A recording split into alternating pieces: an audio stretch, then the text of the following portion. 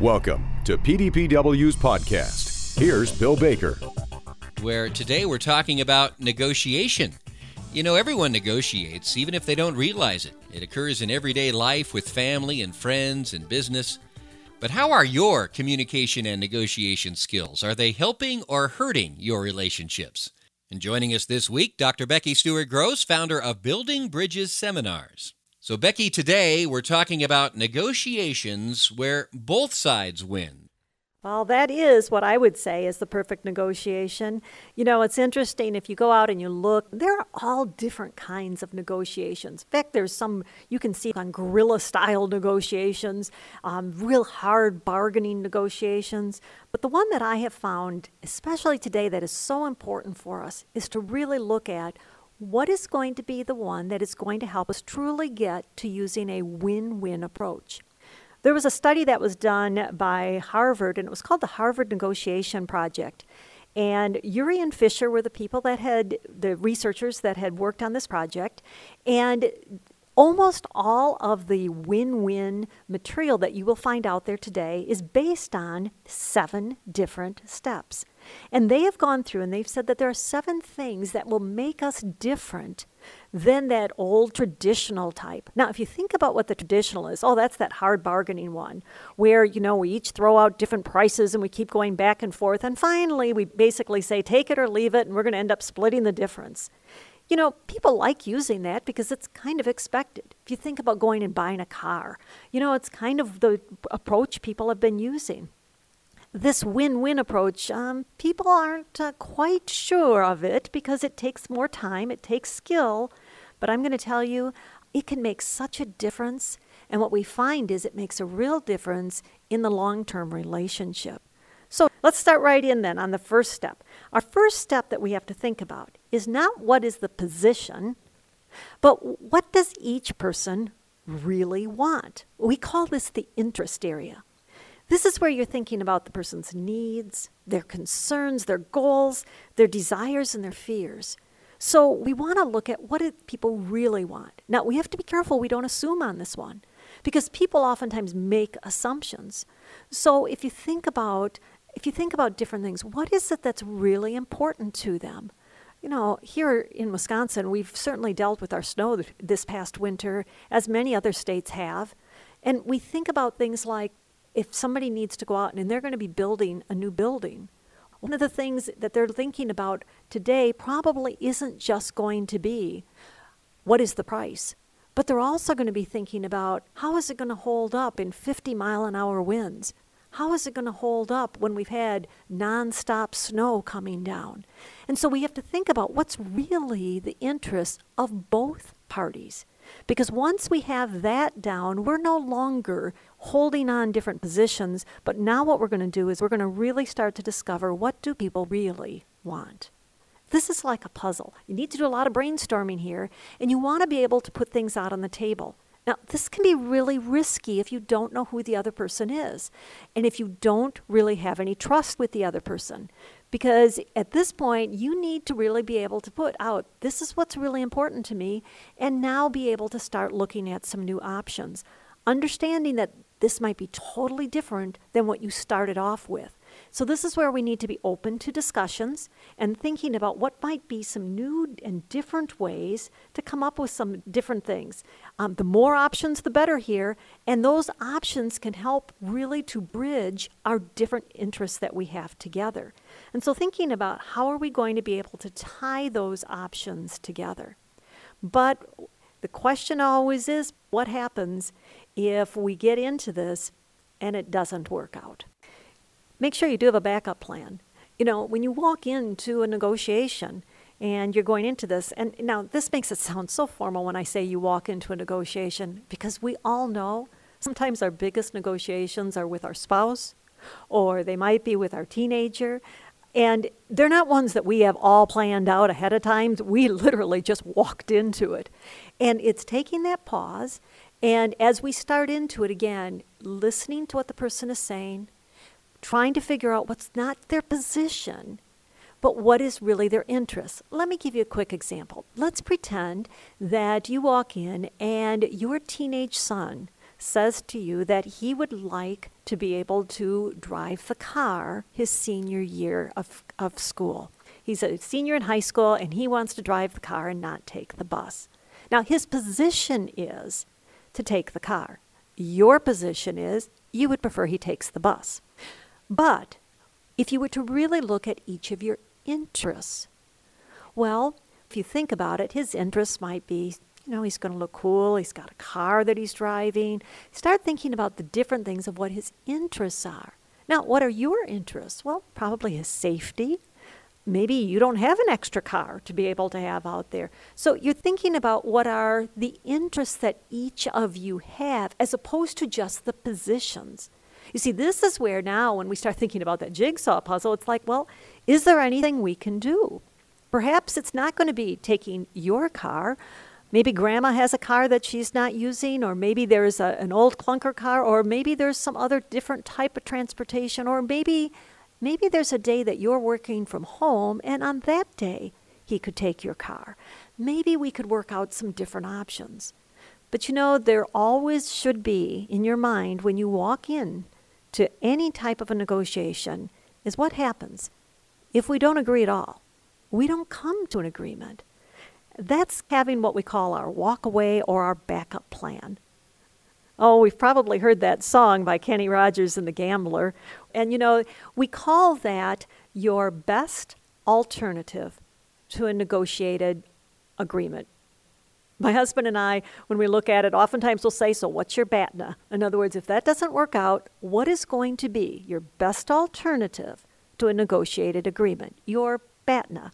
And I like remembering that because that is when you're going to either walk away from that deal.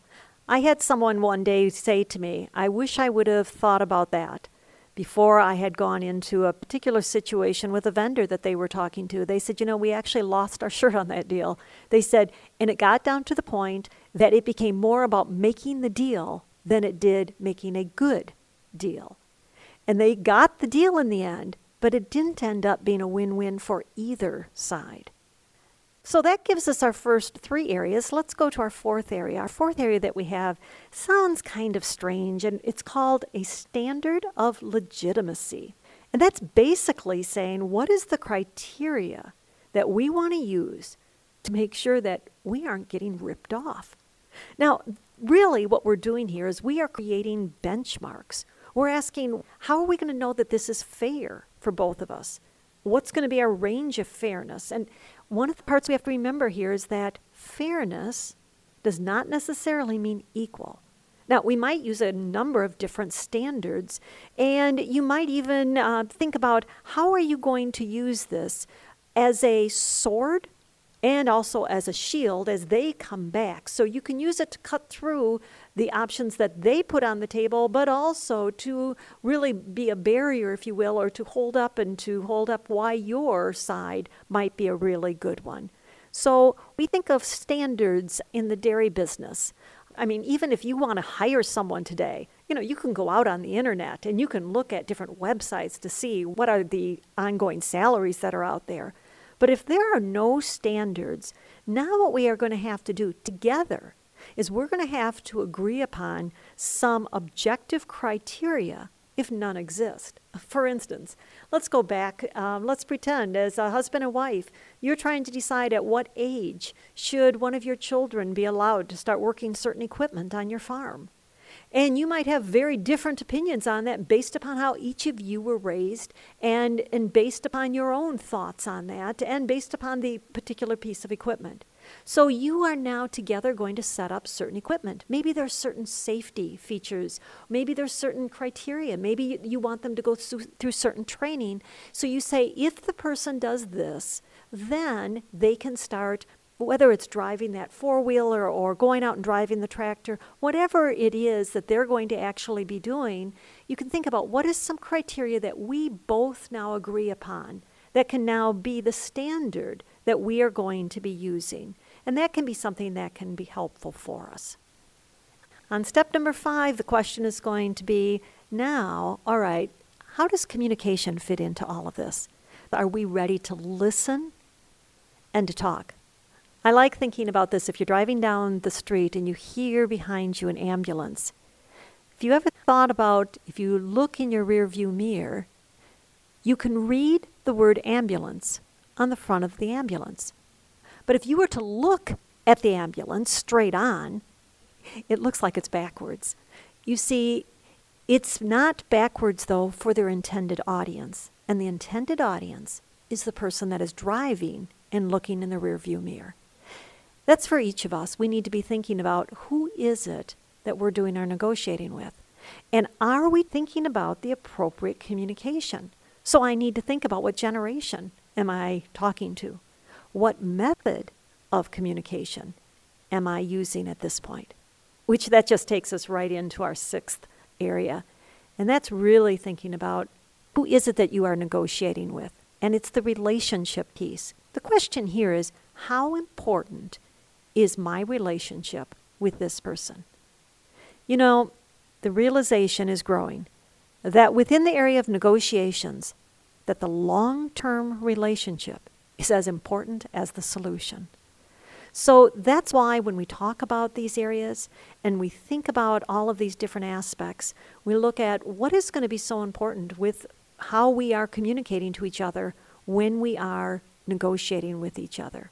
And the seventh and the last one has to do with commitment, which is really looking at, so how formal or informal and what kind of commitments should I make or should I seek in these situations? You know, first of all, I think one of the greatest pitfalls, just assuming that something is non-negotiable. That's one, for those of us that negotiations can be challenging at times, that's an easy one to just go in and say, oh, well, of course, they would never negotiate with me on that, and we just don't even try it. Another one is failing to prepare. As I've worked with organizations on this area of negotiations, I'm always amazed how many people have said, I have not done enough homework. And I think that's something that's really important to think about is what is the homework or the preparation that we need to do? And the more important the negotiation is, so the more important the topic is, and the more important the relationship is, the more we actually should be preparing for it. Another pitfall is not building a relationship with the person. And some people will say that they don't want to build a relationship because they are afraid that it will hurt the negotiation. I've actually found that to be the total opposite. I found that if we truly build relationships, that we will find we will have much more effective relationships and negotiations. Another one is not listening to the person, not knowing your BATNA. Remember, that's your walk-away plan. Just focusing on what it's going to cost you, or just trying to win for yourself and not thinking about the true win-win. So let's just highlight, what are some of those successful negotiations?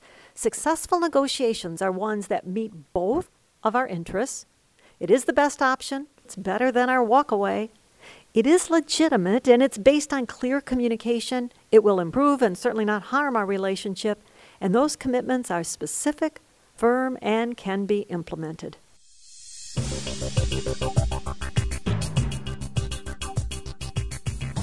Our thanks to Dr. Becky Stewart-Gross from Building Bridges Seminars for joining us today on the PDPW podcast. More news, upcoming events, and podcasts are available at the Professional Dairy Producers website at pdpw.org. To the professional dairy producers, you are the most important asset on this planet. Have a great week.